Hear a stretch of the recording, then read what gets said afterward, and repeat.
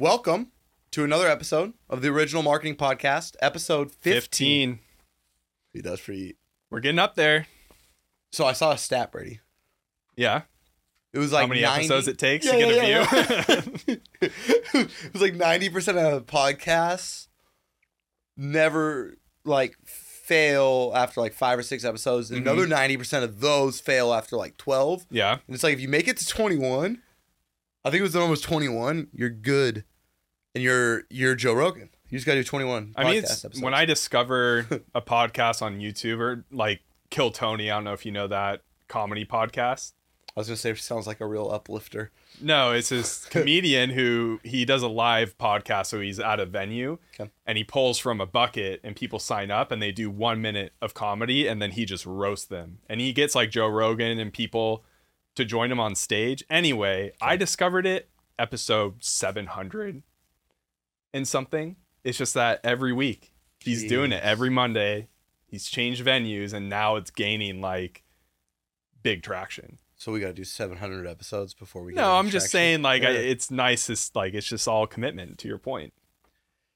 It's a lot of commitment. Yeah. Hey, we haven't taken a week off, I don't think. Never. No? We're allergic to weeks off, Brady. No, we go on Fridays. We'll do a Wednesday if we have to. We make it happen. And any updates from the weekend? So I was in Vegas for a baby shower. This guy's life. He's always in Vegas. I know, man. So that was like a Friday night flight. Got back last night, but it was fun. Stayed at my cousin's having a baby, so we stayed at his house and helped prep for the baby shower on Friday night. When we flew in, they had probably 1,000 balloons. We were up till almost midnight. No, you didn't blow them all, man. No, they had a pump because they were double layered, so it gets this nice matte finish. There's a black balloon inside the colored balloon because if you didn't have that, it would be too clear. So Wanted to ruin the party. I mean, you couldn't tell everyone the gender without 2 balloons. Yeah, no, they already had the gender out, so they were okay. Good. Yeah, it wasn't a gender announcement, but I think I golfed that morning because we weren't invited, so my cousin and I golfed, but they had like 50 people there. Yeah, it was. What were the appetizers? Because I'm always curious about these ladies only parties, like what they do with the hors d'oeuvres. I definitely got scraps because we had dinner there after. Just I had a ton of family. It's like jalapeno poppers or no. Okay. There was I ate a lot of the cheese plate. Okay, a little charcuterie. Yeah, I actually don't know what they had for lunch. We like ordered pizza that night. See, but no, they had a whole spread and mimosas. Oh yeah, I like that. Yeah, her dad makes great old fashioned, so I was putting those to the test. So a successful trip. Yeah, it was tons of fun. Just busy. Got in, got out. Yeah, I got home last night. Just like, okay. Back. Let's have a micro weekend and then just go back to it. I love it. It was fun though. That's awesome, man. What'd you do? Friday was a golf tournament. Oh yeah? I donated. How'd you do? It was a scramble. I left scrambling? I left right after we were done playing. I never done a scramble before. They're fun. So pressureless. Yeah, I do it with my father-in-law for like Father's Day and I think 4th of July every year. Yeah, it's awesome. I didn't realize like a scramble is great if you don't take golf serious. Like I'm not taking golf serious right now. So just going out there, I had a couple big moments for my group, and I can remember those. Yeah. Like they needed a putt, I made that putt. Yep. They needed some good drives, I had some good drives. Yep. I felt like a real contributing member of the team. Yeah, they're tons of fun. Like if someone gets a good drive in the fairway and you're up next, like you can just swing for the fences. Swing out of your shoes, and when it does slice 2 holes over, it doesn't matter. We were playing to Harris. I only lost 2 balls. I was actually playing that's actually really good for that course. Yeah, I know. I was playing pretty decent. Saturday, kids' day. Just wanted to do a bunch of fun stuff with the kids. Nice. And then I took the lady out at night. Met up with Max. Okay. Somehow. Wasn't planned. Didn't he have like a birthday boat thing in Newport? There may or may not have been fireball shots. Oh my gosh. And I may or may not have, helped him celebrate his birthday. Nice. And then Sunday was Rams game with Tanner. Very cool. I didn't see any fish on Instagram, so I didn't know if you didn't go on the boat or were just I lost an engine, Brady. unsuccessful. I lost an engine. That's why you bought 2. It needs both. I did not know that. I thought with one engine I'd be fine. No, I was going 8 knots, which is about 9 miles per hour. Yeah. And I was an hour and 20 minutes out with both engines. I was 4 hours out with one. It's like 9:30 p.m. You're just putzing home. Were you alone? No, my brother was with me. Oh, nice. And we had a good time, but I was very much in the middle of the ocean going 8 miles per hour. It was a little stormy out there. Yeah. And I'm watching that time to destination. I can't make the boat go faster. It was like torture for a guy like me. Yeah. You're just stuck going as slow as humanly possible. Dang. Yeah, but it was a great weekend. You got back. Yeah, I got back healthy. Nice. Learned a lot. Had a great time. And then, at Directive, I'm getting a little closer to the work. Doing some project sign-offs, little NSM support with the group, helping us do even better work for accounts. So, a little change of pace for me. A little less corporate and a little bit more in the marketing, which I love. I mean, that's why I started a marketing business instead of a one-on-one business. It's way more fun doing the marketing than just one-on-ones and corporate org. Got to get in the mix so that we have things to talk about. I know, baby. So I got a good one for us today for advertising jealousy that I actually really like. Do we want to start with yours though? Either one. Let's get it rolling. Let's do mine. Do mine. So I came across this as an Instagram ad. Okay. And because you were talking about sunglasses. No. Yeah, I'm sure it was like super sunny on the boat. You forgot your sunglasses and you're just talking to your brother like, man, I wish I had sunglasses. Some really cool 60s style, but still high-end sunglasses. And then you're on Instagram. I get it. That isn't what happened. Okay. I recently bought glasses though, so I'm sure I'm in some type of audience. I mean, that's it's just how it always works. Yeah. Yeah. Maybe Brady with the I had a crazy one the other weekend, but we'll talk. What was it? What a timeout before we get here. What was the crazy one? So I went to my aunt and uncle's for a pizza party. Okay. And I was pouring myself some wine, and my aunt was next to me, and she's like, "I've been getting into whiskey." And we just whiskey, talking whiskey. And then the next day, my entire feed, 10 ads in a row, were whiskey. Granted, as I'm doing my research, the argument is her algorithm, she's been buying whiskey. I know she buys a lot online, so I'm sure she bought the bottle we were talking about online. And because I was in proximity with her ad algorithm jumps over to me because they assume the IP address. Yeah, the IP address, and we're going to talk about whiskey because she Wi-Fi. just recently showed. Yeah. So that's why they're saying it happened. But I talked about a lot of things with a lot of people. Scarlett, you said that you've been having problems too, correct? Here, Scarlett, take the mic real quick. Tell the listeners what kind of ads you've been getting. So anything that Garrett and Brady mention on this podcast is on my work laptop and nothing in correlation with my phone. What about the YouTube that you run for us? No, I don't have it on my phone. And every I time mean, that could be cross-device because your phone's on the work Wi-Fi. I mean, honestly, we're like building up this. I'm like the only person left in this room that doesn't. I'm just waiting for like the FBI or someone to just take us away. Like, wasn't there that guy who figured out how to run a car on water? No one knows where he's at. No one knows. No. So I kind of want to end that segment. Oh my gosh, you'll never end it. You bring it up every episode, Brady. I know I'm never gonna end it. I know you are. All right, so let's break down this ad. I was on Instagram. I am a nostalgic human who feels like he should have been born in the 60s. I'll be honest. That is true about me. And I feel like I just love the 60s. And then they gave me, this wasn't like because I love the 60s. This is just their ad theme is the 60s. And I got jealous. I'm not going to lie. Like, they crush this ad. It has emotion. It has vibe. It has product shot. It has beautiful people. It has a whole theme. One of the best D2C ads I've seen recently. I've never heard of the brand before.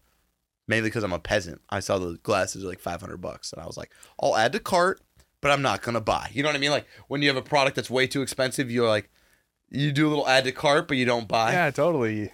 You don't buy them at all. Who would buy expensive Who would buy Oliver People's sunglasses? I don't know. Like I recently bought these because they're from a brand I like called Tens. Yeah. But they were $65. And so I was like, oh, it's a bit much. So I bought these in Japan. Okay. And so I didn't have to pay taxes on them. And it was a birthday gift, and it was a honeymoon trip, and I've worn them every day for 3 years straight. So my cost per day is... They were probably like a couple in the sense. bucks.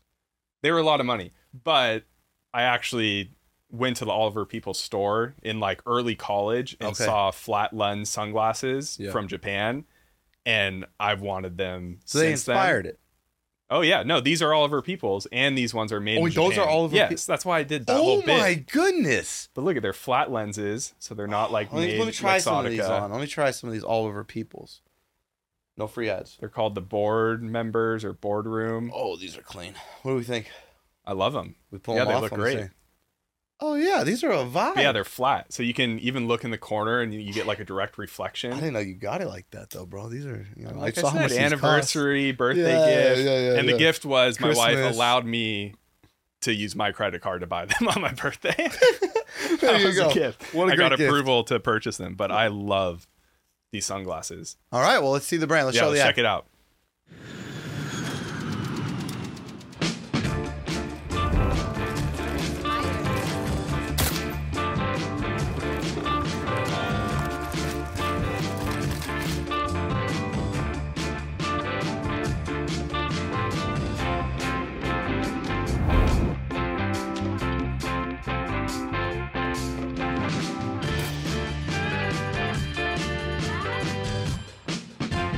Ladies and gentlemen, the next flight to Los Angeles boards in 5 minutes. Please proceed to gate number 3. Have a safe flight.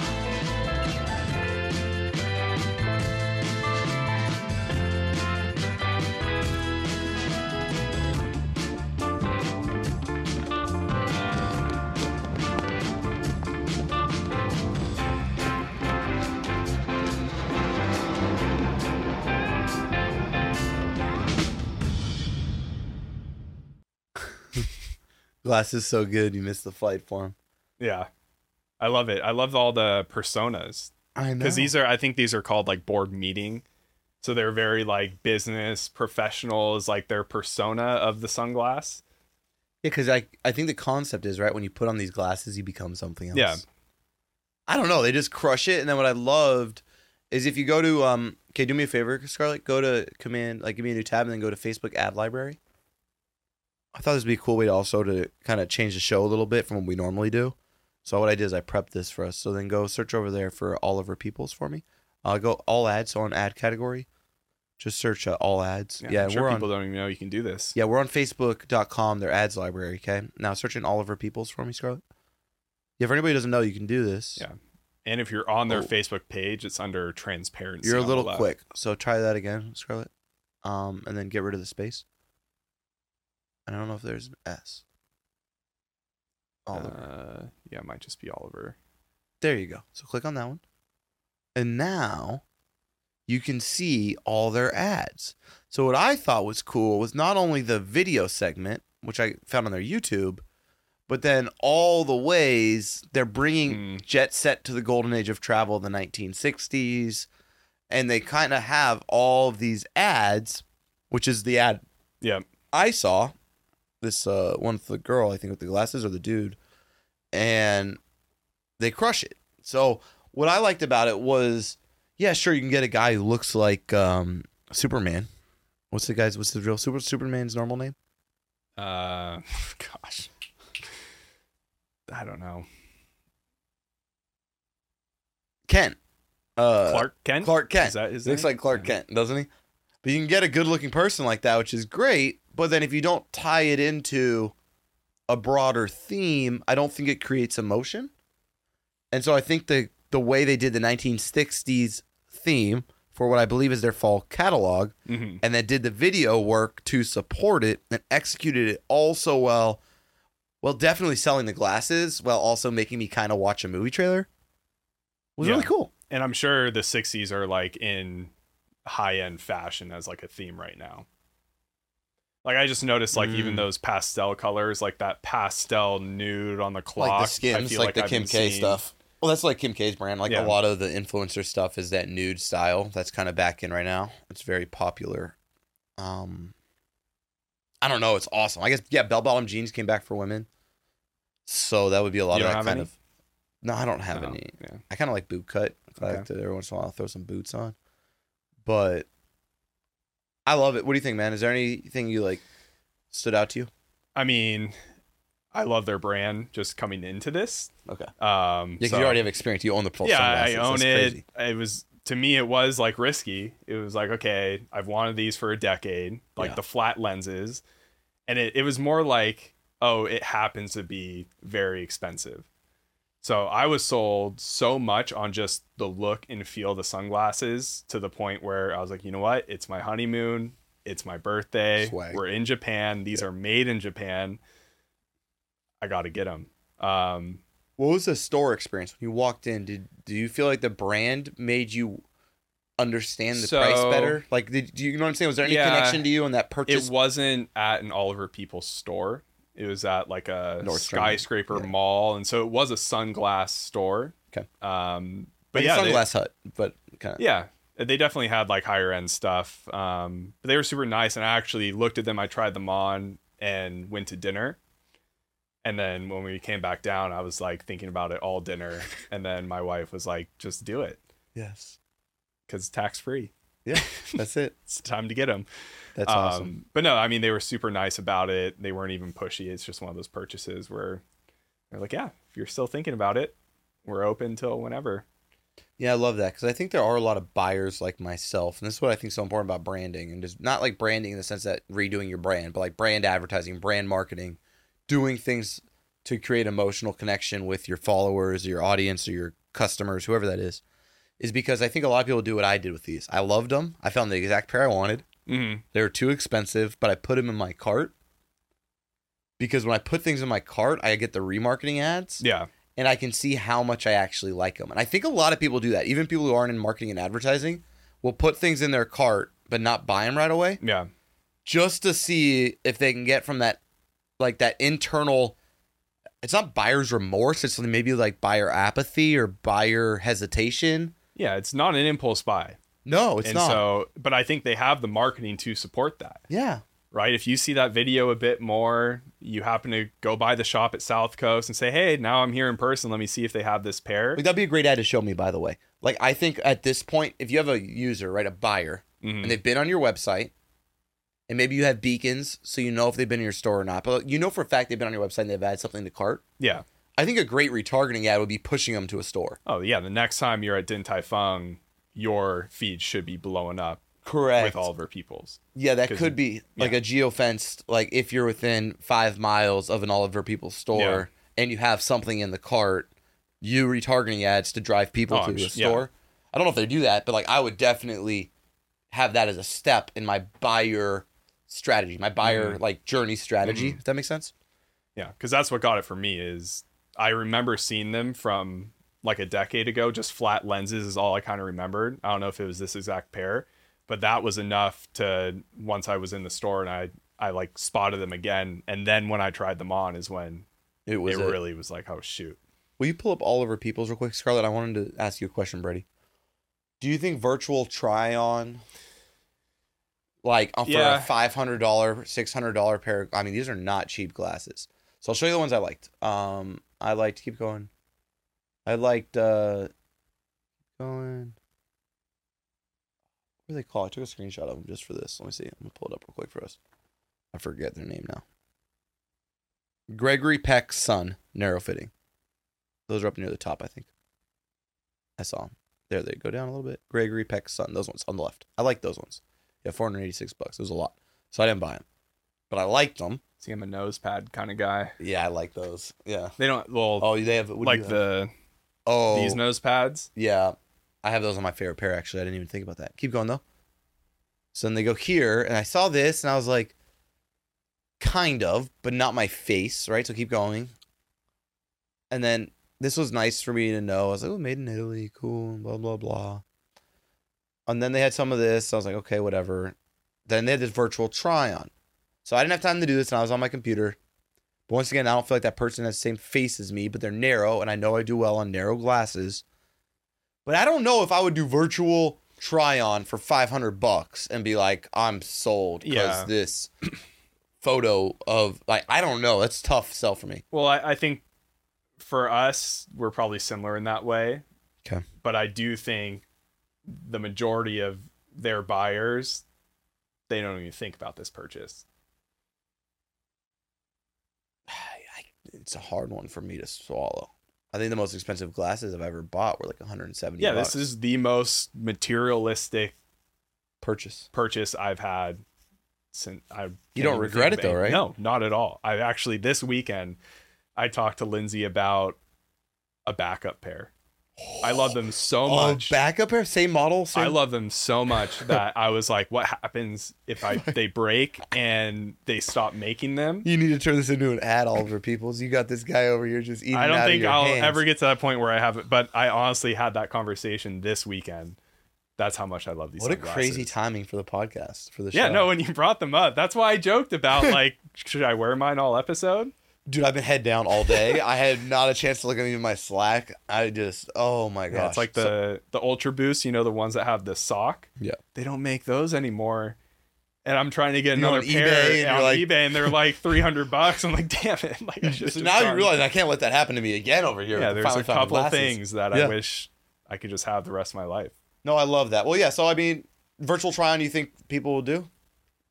I think so. I mean, they're pretty good. Click the bun, Scarlett. Let's see how good they are. I didn't actually click the bun. We've been getting some like AR related prospects. Yeah. So I've been like looking into the virtual try-ons, and it's pretty impressive how realistic they can look. Well, aren't we doing stuff with like the biggest people in that? Oh, Scarlett's gonna do it first. No, Scarlett, do it. Whoa. You trying on the Gregory's? There's no way someone would No. buy $500 glasses on that experience. I 'Cause- knew they would look like that. It looks like a Snapchat filter. I mean, for me, it's not a bad thing. It worked pretty quick. I remember I used to help a guy at People Space. Remember him? What was his name? which one? He had the virtual try-on tech like 9 years ago. Tall, skinny dude, flew planes. The two engineers? No. White dude. Always wore like the white button up. I'm blanking on his name. Kind of a bigger guy or no? No, skinny, tall. I don't remember. Oh, I forget his name. But he was like an engineer. He was an engineer, and he wrote an app that did this before it was like popular. Yeah, but that was pretty quick. So I haven't seen the new tech, but I agree with Scarlett. Like I want to feel. Oh, you got to look out of them. You got to see. Yeah. You got to see if you like what you see, right? Yeah, and for me, it's all about like, does it sit on my face? Because correct. I had a pair of Ray-Bans that didn't have nose pads, and fall too much. If I like went on a hike with them and I went to tie my shoes, they'd fall off my face.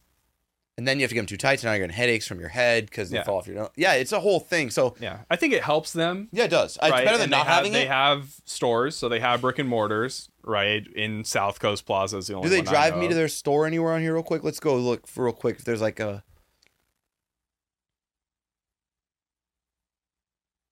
Can you go up? No. They have Try Them On, but they don't have like visitors. Like a store finder is usually... Yeah, see, that's why I was so thrown off, Brady. Yeah. That's why I brought him up. I never heard of him before. I'm not really that into like higher end products. I want to be. Who doesn't want to be? But I hadn't understood it. No, that's not the same. Sitemap. Nice. Scarlett's doing their SEO. I know. All right. Well, that's Oliver Peoples. I think they would do well. There's a store locator. Nice. If they send us more to their stores. Like I think you can do now on a website, you can have Google ask for location, and then you could customize the experience that way. Have one at Fashion Island.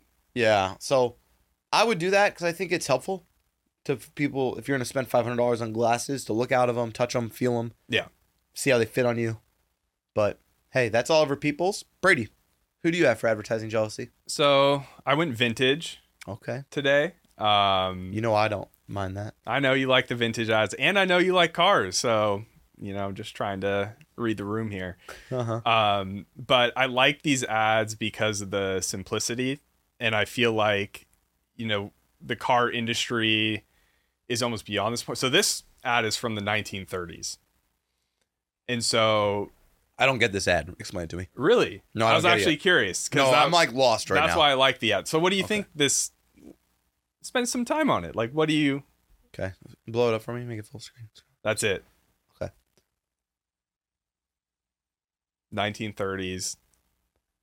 I'll give you a hint. I get how the middle gets into the last because they can't, because it's so not aerodynamic. I'll give you a can hint. hold The on to car they're selling is the one on the bottom. Correct. So it's faster, more aerodynamic. So essentially, the wind can't hold on to you. They're selling just aerodynamics. Okay, Like, this is back in the 30s where they weren't even really thinking about that, and so they built this aerodynamic car, and they're using this like wind guy to show how aerodynamics works. Yeah, so a couple things. I like 2 to 3. I didn't understand 1 to 2 to 3. That's where I got lost. So 1, I think that's just their logo. Okay, so my brain does go top to bottom. So I got lost not in between 2 and 3, but in between 1 and 2, Brady. Yeah. So they're trying to still represent aerodynamics in the logo visual, but then 2 and 3 is really just the kind of Model T type cars that were being made, and then they came out with this car all to show like aerodynamics and speed. What do you think about the fact that they made wind evil? So it has a serpent's tail and it has like the kind of Satan nose. What's your take on? Oh yeah, look at that. Yeah. So like, Snoz sorry, on that I guy. look at all these types of like they're trying to make the wind evil. Do you think the wind? We don't do a lot of evil now in our ads. If you think about it. Yeah, I mean, think, vintage ads. I mean, they're the most. It's crazy going through vintage ads. Yeah. For the most part, they're sexist. Makes sense. Like, it is wild seeing women didn't vote back then. I mean, that was an entirely different culture. I mean, that it was it's just crazy to go through like archives of vintage ads. But yeah, I think they're totally making it evil and saying it's holding you back. Yeah, it's a bad thing. Wind is bad. Bad aerodynamics. You don't go as fast, and then they're just showing how. And I think in the 90s they did those wind tunnel commercials. I remember those, where it's like a fog machine and a wind tunnel to show aerodynamics, but you don't really see much of it. It's now assumed, right? Outside of Mythbusters dropping the trunk on a pickup truck to see if you get better MPG. They did a lot of that. They did a lot of some of the logos had like a movement in the logos to show, like, I think Lexus did this, correct? I think Lexus's logo was like hand-drawn lines that showed like air and aerodynamics. Yeah. It was kind of like speed and like agility. I think it's interesting. So that top logo, now this is always out of context, right? So I don't know who Tatra is. Yeah, I never heard of them either. So and is this like a newspaper ad? Like, this was just a scanned ad. I do wish they had put their logo on their vehicle, because I don't know if everyone would know which one's the Tatra and which one's not. Yeah. So it is hard. Like, maybe if I could see the front of the vehicle and the bottom a little bit. So if you made the angle a little bit more into me, if that makes sense. Mm-hmm. So it's coming off the page and I could see the grill. Because I think most people care about the frontal. If you think about the way we do car ads now, I'd argue most start with you being able to see the front grille. Yeah.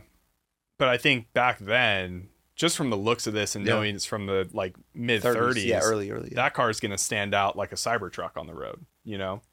Oh, yeah. So I don't know how much, like, I'd be so curious about that. Like, did people all know that car just by seeing it on the streets? And do you want to own the car that has these types of ads? Like, is this the most innovative car out there? I do like the drawing of the bad wind because they created movement, I think, really well. Yeah. So if you notice on the second image in the middle, the white line on the door only makes it to in front of his fingers. See how that's the air? So if you go down a little bit, Scarlett, on your mouse, right there to the left. See that white line? Mm-hmm. Up above, actually, a little bit above. That one, yeah. See how it goes there? That's the end of it. Now go down. Look what happens on that one. See how it goes all the way back? And then see how he's like flying with the wind. They do a really good job drawing. Like slipping out of his hands. Yeah, drawing motion. They do a really good job because it would all be still. Was there any copy associated with the No. ad? So the next one has copy, and it's not as old. It was interesting to see if you could grasp the concept without any words or not. I did get to the concept. Yeah. I didn't understand the 1, 2, 3 because my brain went 1, 2, 3 when it should have just gone 1 and 2. Yep. And I do wish they had more of a side angle because without color, I wish I got to see the whole thing. Yeah. It was dope. That makes sense. Oh, this is interesting. So this is a Triumph ad, and they do like a price comparison while still like, Yeah. I feel like they felt like they did products so well at a low cost that they could run an ad like this. So this kind of reminds me of like pricing comparison psychology that we see even on SaaS websites. Within, like, I know there's competitor pages, but like even within your own pricing plans, you kind of stage a certain product at a certain price. And so they're just talking about, is that euros or pounds? That's pound. Pound. I So believe for so. 2,000, sterling pounds, this is how much Ferrari you could buy, Lamborghini, Porsche, and then you can get the whole Triumph. And I'm curious how competitive that 0 to 60 is. You see it on the right hand side copy, second line, 11.3 seconds, baby. What year is this? I don't know. It looks like, is it 70s? 60? I looked for that in the copy. What year does it look? You know cars better than I do. I don't know the Triumph well. I know the Porsche, and I'm just trying to figure out. They had that model. I forget when they had that tail. Now here's my thing that is standing out to me as an advertiser. Does everyone here know that Ferraris and Lamborghinis are more than Porsches? I think most people know that. Yeah, that's right. Yeah. But we didn't make the Porsche. The size of it is what I find interesting. So like, notice how they have like the Lamborghini and the Porsche size of the car. I feel like is the same, while the Ferrari's smaller. I think it would have made more sense if you had Ferrari at the top, and you only got a little part of it. Well, I think they're showing, I didn't measure it out, but they're saying 2,000 gets you less Ferrari, but more Lamborghini. And then it looks like you get a little more Porsche. And then it gets you all of the Triumph. Yeah, because I like to think about the conversations they must have had for like, because they show different parts of the car. Yeah, I think that's just to balance out the ad. To balance it out. Yeah, but I was curious if they would have like had Ferrari up to here, Lamborghini up to here, Porsche up to here. Mhm. I don't know. It's very good. That's Yeah. where my head is at. Like where I look at it right away, though. Yeah, I think they're selling to a market that really shouldn't have a sports car, right? They probably are family. They probably still need to drive the kids around. They need at least one car to fit the whole family. And so, but it's the person's dream to have a sports car. And I think they're just positioning that dream to where they can be like, oh, like, I'm not getting a Porsche. I'm not getting a Lamborghini. It's not a Ferrari. It only costs this much. And it has that small car. It's a coupe, right? It looks like it could turn corners. It looks like you'd have fun going, the Big Sur Road in the Triumph. So I just like the style of advertisement. I think they're selling it to someone who, without ads like this, or even a car like this, they wouldn't be driving a 2-door coupe convertible. I like the copy at the bottom a lot. Yeah, I love how, now I feel like you can't be this wordy, but whenever I look at vintage ads, there's a lot of copy, but it's done so well. What did Ogilvy say? You can do copy, you just can't do bad. Yeah. I think that's, they used to say people don't read even back then, by the way. Oh, I'm sure. And, no one's been reading since, I'm sure the first person read. Everybody said nobody reads, right? Yeah. So I don't think that's some new development, some new argument. Attention spans are decreasing. I'm like, I don't know about that. People have been saying that from the beginning of time. Yeah. Yeah, don't sell the family heirlooms. Don't sell your home. Like, you don't No, they don't just call it the home, though. Look at the way they use adverbs. Don't sell the stately home. Yeah. So to your point, when you said this is where I was kind of actually disagreeing with you a little bit in my head, was you said they were selling to someone who could never I actually would argue they're selling someone who could afford a Porsche but would only add the Porsche to cart and not actually buy it. Yeah. So I think they're selling someone who could afford Oliver Peoples glasses without making you buy Oliver Peoples glasses. Yeah, but I think if they're still saying like don't family heirlooms, I guess like a few special cases of wine is an interesting comparison. I know. That's how. Right, that's the Ferrari buyer for sure. That's what threw me off to your comment, is that line. It wasn't the first two because that didn't get me. I was like, oh, you could say that for anybody. But dude, I know people who buy cases of special wine and they can definitely afford a Porsche. So do you think it's going after the market and kind of saying like, you don't need another car, just buy this toy? Like this is a toy that's going to fill that void in your heart that you're shopping Ferrari, Lamborghini, Porsche for, but you don't have to get a car. Get this toy. It's going to do the same thing for you. And not like someone who shouldn't be buying any of these cars and just living that dream of a coupe. Yeah, maybe the word's frugal. Yeah. Maybe they're selling someone who has money.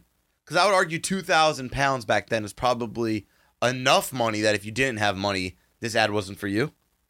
Yeah. But if you did have money and you wanted a sports car and you weren't a sworn to anyone, you could get with this. Yep. Or you could get with that. And I think they do a good job of that. That's where and like look at the last lines. Like, and with 33 miles per gallon, you've got to be an oil chic not to appreciate the Triumph Spitfire. So they're a real sports car that gives you all the joy of sun, wind, and growling cylinders if you want them. And all the luxury of deep reclining seats, thick carpets, and immaculate finish if you don't. So they're not saying that they are for someone who wants a Rolls Royce and a very classy car. They're not saying there's someone for if you want the fastest car. They're saying you got a great finish, you have some power, you've got an affordable price, you got it all. Yeah, they're saying we have it all. Yeah, so maybe it is just the person who can't afford it but just doesn't think they need a sports car in their life. That's kind of my take on it, because I think it's a weird... You and I don't do that a lot in our positioning with our customers. Well, yeah, this is such unique positioning. I think it was a unique car. Yeah, because a lot of times you either advertise to the haves or you advertise to the have-nots. And they just went right in the middle, almost. Have-ish. They did the have-ish. Yeah. This is for the have-ish. Because you still have to have 2,000 pounds of auxiliary income. Yeah. And enough freedom in your life. I'm sure back then the interest rate on a car loan might be 20%. At least probably. Yeah, it was nasty. Yeah. So, debt's not cheap, right? And 11.3, though, I don't think is great. No, but I think back then it was competitive. The Porsche probably did 6, though. And the Lamborghini, 6 and 7 seconds, maybe 8. Oh, it looks pretty light. It is light. It looks like a Miata, doesn't it? Yeah. Kind of has a bit of a Miata. Or kind of like almost like a Shelby Cobra vibe. Yeah. I see, and Triumph just does the motorcycles now. I didn't know that they were doing cars back then. Yeah, I don't know if I've ever seen... I think I may have seen one of these ever. Yeah, it's an English built, right? So I think Jaguar and all those came later. Yeah. Maybe. It's the same Triumph, you think, as the motorcycle? Yeah, it has to be. Triumph. Yeah, I don't see why not. Yeah, it would have to. In my head, it has to be. Oh, yeah, it's called... Because it's English Spitfire pounds. is the car made by Triumph. Made by Triumph, yeah. Okay. So, no, this is awesome, man. I really love this ad. Like I was saying, I do kind of wish they standardized the unit of measurement of the cars. But that's nitpicking a little bit. I like the comparison. I felt like it was, from all the vintage style ads I go through, I felt like it, for some reason, it looked more modern, like something they would do today. And then just all the thought in like positioning this car in a very specific way from the copy and the visual. And just that staging question at the top. We don't do a lot of staging questions. I actually wrote copy I coached this agency CEO, and during the session, I wrote some copy for him. And one of the things I asked was, when was the last time you read a case study? Mm-hmm. And it was a staging question, just like this. Yeah. We don't do that a lot, though, as marketers anymore, is like ask questions that we know our product is the answer to, mm-hmm. that we know our positioning is the answer to. I don't think we do a good enough job framing, like, because this does such a good job. How much of a luxury sports car can you buy for around $2,000? Mm-hmm. Now, that's why I wish they started all of them at the tip. So it was like the Ferrari. You can really tell the difference. Yeah, it went just to this far. Lamborghini went a little farther. Porsche went even further. and then at the bottom you had the whole Triumph. Yeah. That's like in my head. Yeah, I thought yeah. I could like really stage it 1, 2, 3 to oh. But the framing of that question creates the answer in the green. Mm-hmm. Yeah, and I think you can do questions wrong. I think people stay away from it because when they attempt it, they almost like assume something. Mm-hmm. So like we see it in SaaS, like dealing with the ungodly amount of contracts you need to go through every month. And then they're like, well, what if they don't have that as like a massive pain point? Then are we like ditching that segment when we could still help them? So I think there's questions done where it's like you're assuming way too much within your question. Yes. Like you almost are, oh, let's read their mind. And so let's ask them a question about something we think they're going through, versus this one doesn't really assume anything. It's more of a statement. Well, there's a reason for that. Let's unpack why that's wrong. People ask generic questions that are universal, and if your question has no risk, it's not a good question. Yeah. So think about it. If the question you're asking has no risk. So think about like this one. Do you wish you had more leads for your business? Yeah. Everyone who cold emails me as an SDR, who has some type of appointment setting service, who cold emails me is like, or they'll ask you a question like, is your business ready to handle 20 more leads a day? Yeah. That's, if you ask a question that everyone could say yes to, like, do you want more money? That's like that. That's what I mean. That's a question without risk. To your point, people don't want to overassume, so they ask questions that have no risk. Yeah. But I'm saying the reason this one works is how niche of a question it is, just like the question I wrote for that guy the other day works because of how niche and specific. When was the last time you read a case study? Mm-hmm. Now you're like, yeah, I probably couldn't tell you last time I read a case study. And then the follow-up is, are you still using case studies for your own marketing? And you're like, oh my gosh. Yeah, something's wrong here because I just went yes, yes, and they were conflicting answers. Yeah, now that, to me, creates the pain for where I can present his product or service as the solution. Mm-hmm. This starts with pain. How much of a luxury sports car can you buy for around $2,000? And you're like, well, a door handle, half a tire, and half a side window. Yeah. And it just, I mean, it gets you to even start thinking about buying a Ferrari. And that probably was not on that person's agenda that day, is thinking about buying a Ferrari. And it's not selling Ferrari, but it makes you think about it to then position the Spitfire. Okay, I like that. So let's pull on that thread. Do you think this kind of ad is codependent on the purchase being impulse?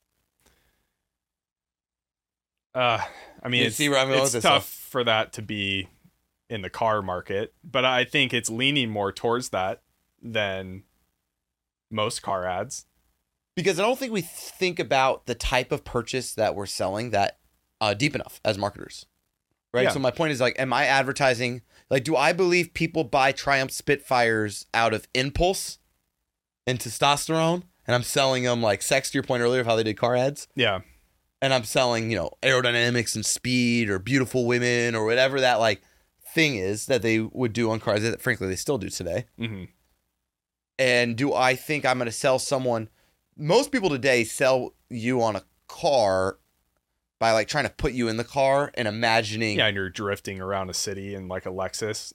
Well, it's two things. It's either the driving experience or the status of people looking at you. They do a lot of like, look how good, look how your neighbor, like a lot of the neighbor ads, a lot of that's people, a Buick. I hate those commercials. But you get what I'm saying, right? Yep. It's a status, right? So in most car ads today, they're using status as the driver. Yep. Or they're using driving experience. In this one, which you do sometimes still see, but not as much of, they're using price. Mm-hmm. Think about it. When was the last time you really saw price advertising? Most of the cheap products, they don't advertise anymore. Like, you don't see a ton of Camry or Corolla ads or Civic ads. Yeah. I mean, I haven't been in the market for a car in a while, but they talk about monthly payments at the end of every commercial. They don't talk about monthly payments at the end, though, do they? No. That's kind of my point. No, they position the whole thing around price. I honestly think that was probably a strategy for the car, was impulse. Yeah. You could afford it. Yeah. You don't know this yet, Brady, but you could own this car right now. Do you want it? Like, that's kind of, to me. I mean, 33 is pretty much what I get on my hybrid, so. And the same 0 to 60. 0 to I 60. should just get a Triumph. I know. Said famous last words. It's like breaking down all the time. But no, I love this ad. Yeah, I think those are just good questions for our audience and us to even ponder. Is like, what kind of product or service are we selling? Do we want it to be an impulse buy? Do we want to lead with price? Are there framing questions we can ask that allow our audience to come to the conclusion that our product's the best for them? Yeah. Because you're not saying buy a Triumph Spitfire. You're saying you could get this much of a Triumph Spitfire for $2,000. Mm-hmm. Yeah. I wish we could see a recording of like the meetings for Or the these focus ads. groups. Yeah, the focus groups. Because even like that pricing, and I don't know the exact year of this.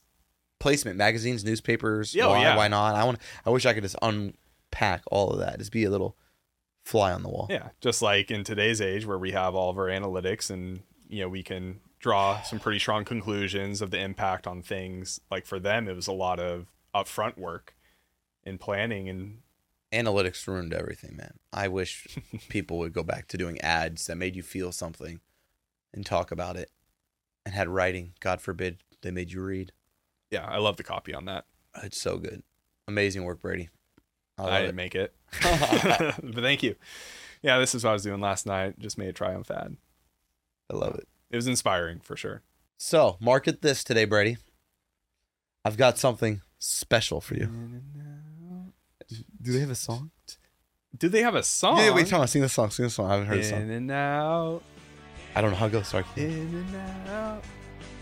In That's and what a out hamburger's all about. I thought that was McDonald's. Riley, can we get some auto-tune in post-production? I'm serious. If we can get some rights, put it on SoundCloud. Let's go. Yeah, that's the In-N-Out song. Okay, so we've got In and Out today. And we've been elected co-presidents of the Nice. In and Out Corporation. And we've been tasked with one thing and one thing only, Brady. We need to bring In and Out to the masses. First In-N-Out on Mars. East of the Mississippi. Wow. We're doing it. We're moving east. Starting a war. We have to show people what good burgers are supposed to taste like. Sorry to all my Five Guys, Whataburger, and P. Terry's folks. In and Out will save your life and change it. And today we're going to talk about how we bring the West Coast superhero Mm-hmm. to the East Coast. Okay. I think it's going to be... So one of the reasons they The haven't done perception's it, going to be tough. according to them though, the reason they haven't done it is we're fresh, never frozen, Yep. and we're incapable of identifying farmers outside of Cal. This is where I get a little hung up. So I don't mean to all. Okay, I'm sorry. People have committed their whole life to this. In and Out is a special group of farmers that they work with. I don't know how lax or how strict they are to be an In and Out partner, Mm-hmm. but they have partners I'm sure they've been working with for a very long time that supply all their stores fresh, never frozen Yep. beef. Yep. And that's the foundational Maybe potatoes too. potato. There's that Five Guys thing. I know they have like advertisement on their potatoes that they actually have a chalkboard that shows the farm it came from. I don't know about the potatoes, but they do not freeze the potatoes, and the potatoes at In and Out, they do straight to fries there, Yep. which is great. And that's why we all love it. Great customer service, clean stores, fast drive-throughs. They are a stellar fast food franchise, Mm-hmm. but we want to bring them to the East Coast. So let's assume we get the farmers right. Okay. Let's assume the operations of In and Out is functional, and that's not Mhm. what you and I are really focused on. Okay. We have to turn. It's almost like cool to hate In and Out if you're not from California. Like there's two Oh camps. yeah, I've seen Yeah. I've seen On our food Slack. reviewers on YouTube go to In-N-Out, and then all the East Coasters in those comments is like it's overrated, blah blah blah. It's a divisive issue in this country. Yeah. So there's people who love In and Out and hate In and Out. Mm-hmm. So first question I have for you, Brady, as our kind of marketer, Yep. are we going to try to make the people who hate In and Out hate us less? Or are we going to try to get the people who love In and Out to love us more? Interesting. You get what I'm saying? 'Cause Yeah. on the East Coast, you got In and Out lovers Yep. who every time they go to California, first thing they do after LAX is they arrive at the airport and they Yeah. go straight to In and Out. We got those group. We also have the other people that make a living out of just hopping on Reddit and YouTube and forums, hating on In and Out.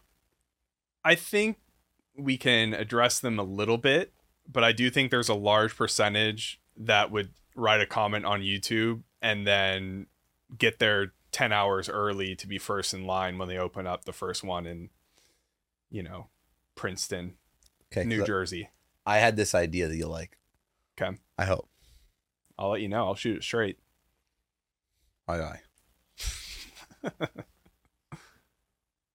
I want to show haters hating on In-N-Out, but then secretly going. Right? Yeah. You have someone like hating on In-N-Out, but then like I'll put it away. they show them kind of like escape, kind of like go get away from everyone. And they like put maybe a disguise on even so no one will recognize them. And they're just in there eating every bite, loving every, like licking their fingers, just best burger they've ever had. And then they go back the very next day to hating on In-N-Out. Yeah. And like the slogan's like, you can't win them all. Or something like that.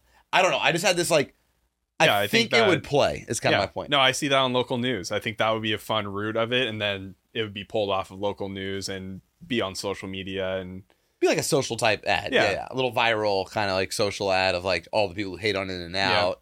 And it could start with like, those maps they do of all the states. Mm-hmm. And it can show, and we could put like the top burger in all the East Coast now, and every state is In-N-Out. And this guy's just like, I can't believe this In-N-Out's the worst. And then it shows later that night he's like in the full like obvious disguise, like eating In-N-Out and be like, this is the best burger I've ever had. I could see like a super zoomed in photo of him with a Shake Shack bag and pulling out an In-N-Out burger. Yes. But it's like a 300 times zoom, like video footage of it happening. That'd be pretty funny. I think recruiting too. Like in terms of like how do you change the perception? I think In-N-Out has done such a good thing in terms of like hiring people in high school, and then some of those people stick around to manage one, and they then pay really own well. One. Good benefits, pay well. Good benefits, good culture, and so I feel like you could take that piece of In-N-Out and do some PR as you're building up a staff for those stores, and then I think like within those generational groups, like people are excited to share like, I'm working at the new In-N-Out. And just from there, it kind of spreads through their peer group on like liking In-N-Out because their friend got a job there and they're doing really well. Oh, I like that. So I think you can kind of fight the perception, the whole burger war, by owning up to and representing just other sides of the business. You could also do maybe like generational advertising. So let's say we knew it was a long-term play. Yep. We could run ads where it's like kids taking their parents to In-N-Out for the first time. And so it could be showing like kid, right, with their mom driving them. Mm-hmm. Like, mom, look, there's an In-N-Out. Let's go to In-N-Out. She's like, I don't know, In-N-Out. I don't know. Isn't that like a California thing? He's like, come on, mom, let's try it once. And then it's like now everybody's like hooked. So I think you could almost start to show the behavior we want. Because I don't know about you, when I was a kid, I would always be like, Mom, can we get In-N-Out? Like I was always trying to get In-N-Out. Yeah. That was like the spot to go. I feel like you could start to show that and start to get that like situational behavior of like the kid being like, let's go to In-N-Out when they drive by. Yeah. I love those ads too. The plant. Yeah, no, we call them like the plant, right? Just a little psychological I feel plant. like they're good during Christmas time for some reason. They do a lot that of type those. of. Trying to think like the recruiting, the generational. I think there's an emotional ad where like they could do news segments about home prices in California and the West Coast, and then people like leaving their hometown and moving to Midwest, maybe even East Coast, because that's just where finances are pushing them, and then In-N-Out moves with them kind of thing. Everywhere you go, we have your back. Yeah. So now they have like a little piece of home on the East Coast. Yeah, I like that. It's a bye to California. Yeah. I mean, where is In-N-Out? It's now in Arizona, Nevada. There's one in Austin. Oh yeah, there is one in Texas. Yeah. How's that been? It was That'd be an weird. interesting case study, because like, isn't Texas where it's like Whataburger is way? Yeah, there wasn't like crazy drive-through line. Oh, interesting. I know. Okay, so yeah, we really have to think about, because in my biased opinion, it's like, yeah, if they can make operations work once they're out there, it's going to be bonkers. No, it wasn't. It wasn't bonkers in all transparency. Living in Austin, I Okay, could they're get in in and out Utah. when I wanted. I mean, I could get it easier there than I could here. Here it's tough. I mean, it's the drive-throughs are dude. It's hard. Oh yeah. It's like, do I go in or do I wait in this Yo, I was doing the 50 car math. line? I know. Like, Do you have a formula? I don't have a formula for being able to count the cars and knowing what the cutoff point is for the number of cars, which it is slower to wait than it is to go inside. I was curious. so I don't get out much. I know that. So I kind of like just sitting in the line. Yeah. I'm listening to music. Like even my drives here, I'm listening to music, driving up. Firing up the First time I podcast. leave the house for the week. And last time I leave the house for the week is on Monday to do the podcast. Oh god. But no, Brady. seriously, like we've talked, like I like picking up yogurt. Yeah, you're a for homebody, dessert. but you like to do your little like excursions. Yeah, Yeah. just time in the car. So I don't mind the long line, but every now and then, if I know, I'm hungry, I didn't know if will. you had a math formula because you're kind of the guy who I know if you were like stuck in this environment a lot, you would start to count the amount of cars. And then So like watch the red one and then see if you got your food and look out the window. yeah, see I've if the tested red it. one- yeah. I've gone in thinking like this is going to be way faster, and it was probably the same. Yeah, it's tough. They always prioritize. They the prioritize drive-thru. drive-through line, so I just sit in line now. I got an ad for you. Yep. We would enter into the market with a bunch of ads about our secret menu. Okay, like the animal fries. Yeah, because they don't know about animal style. Oh yeah, they kind of have to get caught up. Shoot. You got to get caught up. Man, yeah, 70 years is what we have under our Yeah. belt. They don't know there's milk. They don't know that there's grilled cheese. They don't know that there's animal style fries. So I feel like we could like run an ad, like just a simple display type ad that's like, have you asked about our secret menu? Mm-hmm. And then if you click on it, it'll take you to secret menu. If not, it just has the In-N-Out logo. And Yeah. now you're thinking about it. I think the social content's going to be natural though. Like all the TikTokers are going to be doing comparisons. I'm a little worried about the shakes though. They're the best. You don't I think feel so? like it could be the Achilles heel. Whoa. Okay, but they do a traditional shake. They're not doing like a Blizzard or like a McFlurry. They don't have any Oreo. I guess that's the big gap. They don't have Oreo. Yeah, I just feel Everybody like else has Oreo. I feel like the fries are going to, do well at court, if Yeah. you will. Yeah. I think the burger is going to stand strong, especially at the price point. Protein style as well. The price point is nuts. With Yeah, In-N-Out. it's crazy. So that needs to be advertised. But yeah, the shake. I don't know. You don't love the I shake. don't like the shakes.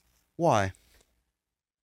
So I mean, we have some dissent in our mix. Oh, I don't understand this. yeah, I think if you ever, next time you get one, they're Yeah. pretty light.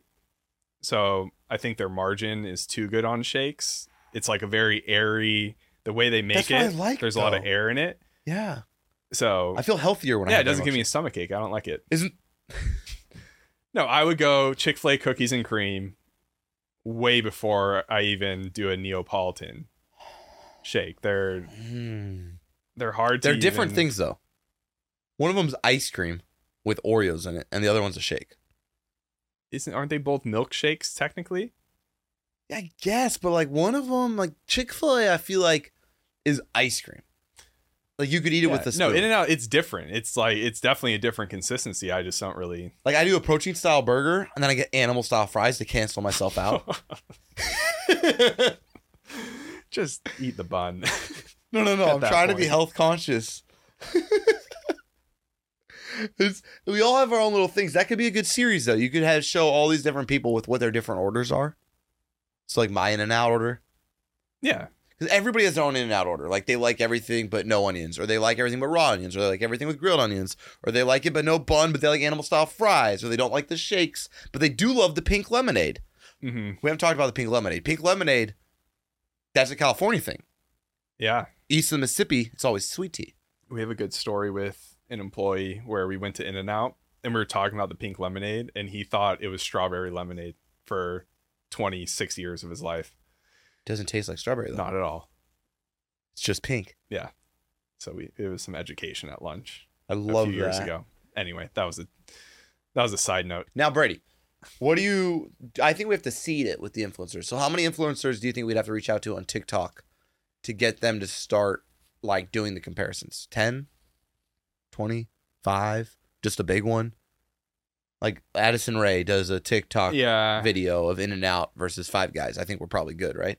I mean, I'd be curious how it would organically hit. I feel like In-N-Out has made a big enough brand just on the West Coast to where it's already good content for the influencer to do. So I'd be curious how it would just naturally hit, but then that style of not wanting to spend money probably fits well with In-N-Out's marketing team. I don't think they do a ton of marketing and advertising. No. But then it would be like, okay, how far did that go? And then is there any room to control the content? So I would do something too with location. To your point earlier on around recruitment and their people, I would make sure we're by a college university. Because I think the price, the health consciousness, I think the college students, I think that could work. Like an area with a lot of 30-somethings. Like a lot of new families. Yeah. Well, the college thing, you could actually probably look into where people come from when they attend that college. If they come from California, right. You could have a little taste of home. Yeah. Right there, a little guaranteed like sales. My sister went to college on the East Coast, probably the only one in rainbow sandals Yep. in the fall, right? Yep. Kind of stood out. That's another one we could do. We could do rainbow sandals. That's another great market. That would be a good one because they don't really... Coming next week. They're similar to In-N-Out. Yeah, they are. California import, export kind of thing. Yeah, I think all those things are great though, Brady. I just think we would need to overcome I don't like everybody telling me how great In-N-Out is, and I don't have access to In-N-Out, so I'm just going to hate In-N-Out, which I think is what a lot of the East Coast has done. Like, everybody tells us how great it is, but I can't have it, so I'd rather... they're just jealous of it. Correct. They're jealousy, but how do you overcome jealousy? You open up a shop. Yeah, you got to drive, like, exposure, right? I think exposure is a great way to solve jealousy. Like, a lot of times, like, in our own lives, right, we'll be jealous of someone because of what we think their life is, right? And then we actually see behind the curtain and we're no longer jealous. Like, everybody's jealous of celebrities until they can't go to the bathroom without 400 cameras in their face. And now they're not jealous of celebrities. Yeah. So I feel like we would have to figure out some type of campaign that showed you, like, the truth of In-N-Out. And that's why I kind of like the undercover guy. I think the undercover guy can make it, like, humorous enough that you could let your guard down. And because you got to get away from, because think about it. Someone's been telling everyone in their circle how In-N-Out's trash, In-N-Out's overrated. You know these people, by the way. Like, I've met these people. Like, they have like a whole persona around hating In-N-Out. Yeah. So I feel like we'd have to address that persona some way in a humorous fashion that let them kind of take their guard down, you know? Yeah. I think the local news would be, like, there would be a whole local news strategy per location. I like the undercover, like, almost controlled segment. Yeah. Because as much as there is the hate on the internet, if there's one opening up and there's enough PR about it, like, people are going to go. And then you have to let the product shine. Prove it's like not one of those things where if you go, even though you talked crap on it online and you like the burger for the price, you're going to go back. Like, I don't think the whole family can eat for $20, right? Yeah, I love it. I know. It's Taco Bell's more expensive. And the food, you actually feel good after eating it. Like, that's what you get. I don't get the lettuce wrap like you. I'm getting double animal style, add chopped chilies, which is my strategy. Whoa, I think the tell me about chilies, the chopped chilies. Break that down. I haven't had chopped chilies there before. Yeah, they really speed up your metabolism, and so I think it's healthier to. No, they're actually pretty spicy. Really? Yeah, they just chopped chilies. They take their I know the yellow peppercini. Yeah, pepperoncinis, but I think they're hotter than pepperoncinis. Really? Yeah, they chop them up and put them in the burger, get a little spice going. That's nice. I probably eat way too much ketchup, though. That's my health issue. But the ketchup there tastes different, too. I'm convinced of that. I use Heinz from home. Okay. But they do. And the Thousand Island sauce. Everybody says they do the special sauce, but In-N-Out, special sauce is different. Yeah. So I think we could just kind of hype those features up to a certain extent, features. Yeah. I would like to do, display ads, like you're saying, like secret menu and just going to a new market. I'm curious how they launched. They did one in Colorado Springs, I think. And there was a story about, like, people were waiting almost a day. Correct. That's what I hear when they launch. I'm sure it was the same in Austin. But then that's my point. I think you get that big launch, like you're saying. Everybody has to go try it. But In-N-Out's cultural for us. Yeah. It's not just a food spot. It's our food spot. Yeah, it's like in our DNA. There's those moments, it's you land at 6 p.m. on a Sunday and you're in the car ride home. Everyone's already thinking In-N-Out. Oh, so how do we get it to that? Correct. That's my point. What if we did an ad where it was like it was a burger, okay, and they had the burger like this, and all the wrapping, how it has the red wrapping and the brown paper, Mm-hmm. and they go like this, and they bite it, and their eyes close, and it does that little dream music, and they're like, a taste of California. That person would be surfing, or they'd be walking the boardwalk in Santa Monica, or they'd be on a boat, or they would be doing the most stereotypical California. That could be in the relocation ad. Yeah, it could be. And it would just be a bite of, we just call it a bite of California or something, or a taste of California. Mm-hmm. And I feel like those campaigns could work. And then from there, it could eventually be like a taste of home. Yeah. And you could launch with the ads as a taste of California. But maybe after a year of running that, you could slowly start to make it a taste of home. Mm-hmm. So now that same person from the first ad takes a bite, but now they're in all the things that West Virginia does. Mm-hmm. And now it's taking them back. So it's like transcended from being a California thing to I think there's some creative ways you can try to tell this story, and because you do need to make a cultural shift for it to work. Yeah. I like the thought of like advertising, thinking of the ads that you can only do in that first couple of years of making that move. Like you can't run that ad once you're there for 5 years. No, you can't. So I'd love that challenge. Like even for, us and the macro economy and inflation, like how are we advertising in this moment? Wouldn't that be so much more fun though if you had client partnerships where you could design a 3-year strategy of how you want to change perception in a marketplace or a location or an industry? Yeah, it's so good, it's so relevant that it doesn't work 2 years ago and it won't work 3 years from now. But if we could like have everything be a 36-month view or like, a 100-month view, in 100 months, how do we want an industry to feel about us? Yeah. Or a group of people or a location? Yeah. That to me creates the opportunity for more storytelling, more influence, more psychological kind of triggers and things like that. That just gets me excited. I don't know. It's a very difficult task to bring In-N-Out, this cultural icon of California, to West Virginia. Yeah, while keeping its popularity. Because is it because it's just West Coast? Is that why we have all those lines? Like it would be interesting to realize any sacrifice that's made from the West Coast revenue when it's on the East Coast. Like, is it less special? I don't think that would happen. Just because it's in our blood. I don't think I'm an In-N-Out guy because of all that. It's because I like the taste and the price. Yeah. It is taste and price. I don't think it's because we're Californian, so we like In-N-Out because we're from California. Yeah, just like Costco is national and Costco hot dogs. It's not taste because it's price. A West Coast thing. It's like, no, taste and price. I'll go if I'm in Hawaii. I'll go if I'm here or traveling anywhere else. I love it. I think we could do it. I think it would be effective. I think In-N-Out should do it, frankly. I think so. That is what's next for them.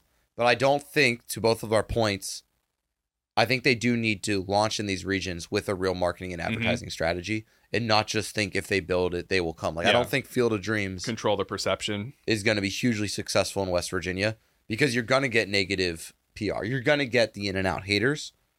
And I think you need a way to counter them. And I think showing the In-N-Out haters being haters is the best way to launch. Yep.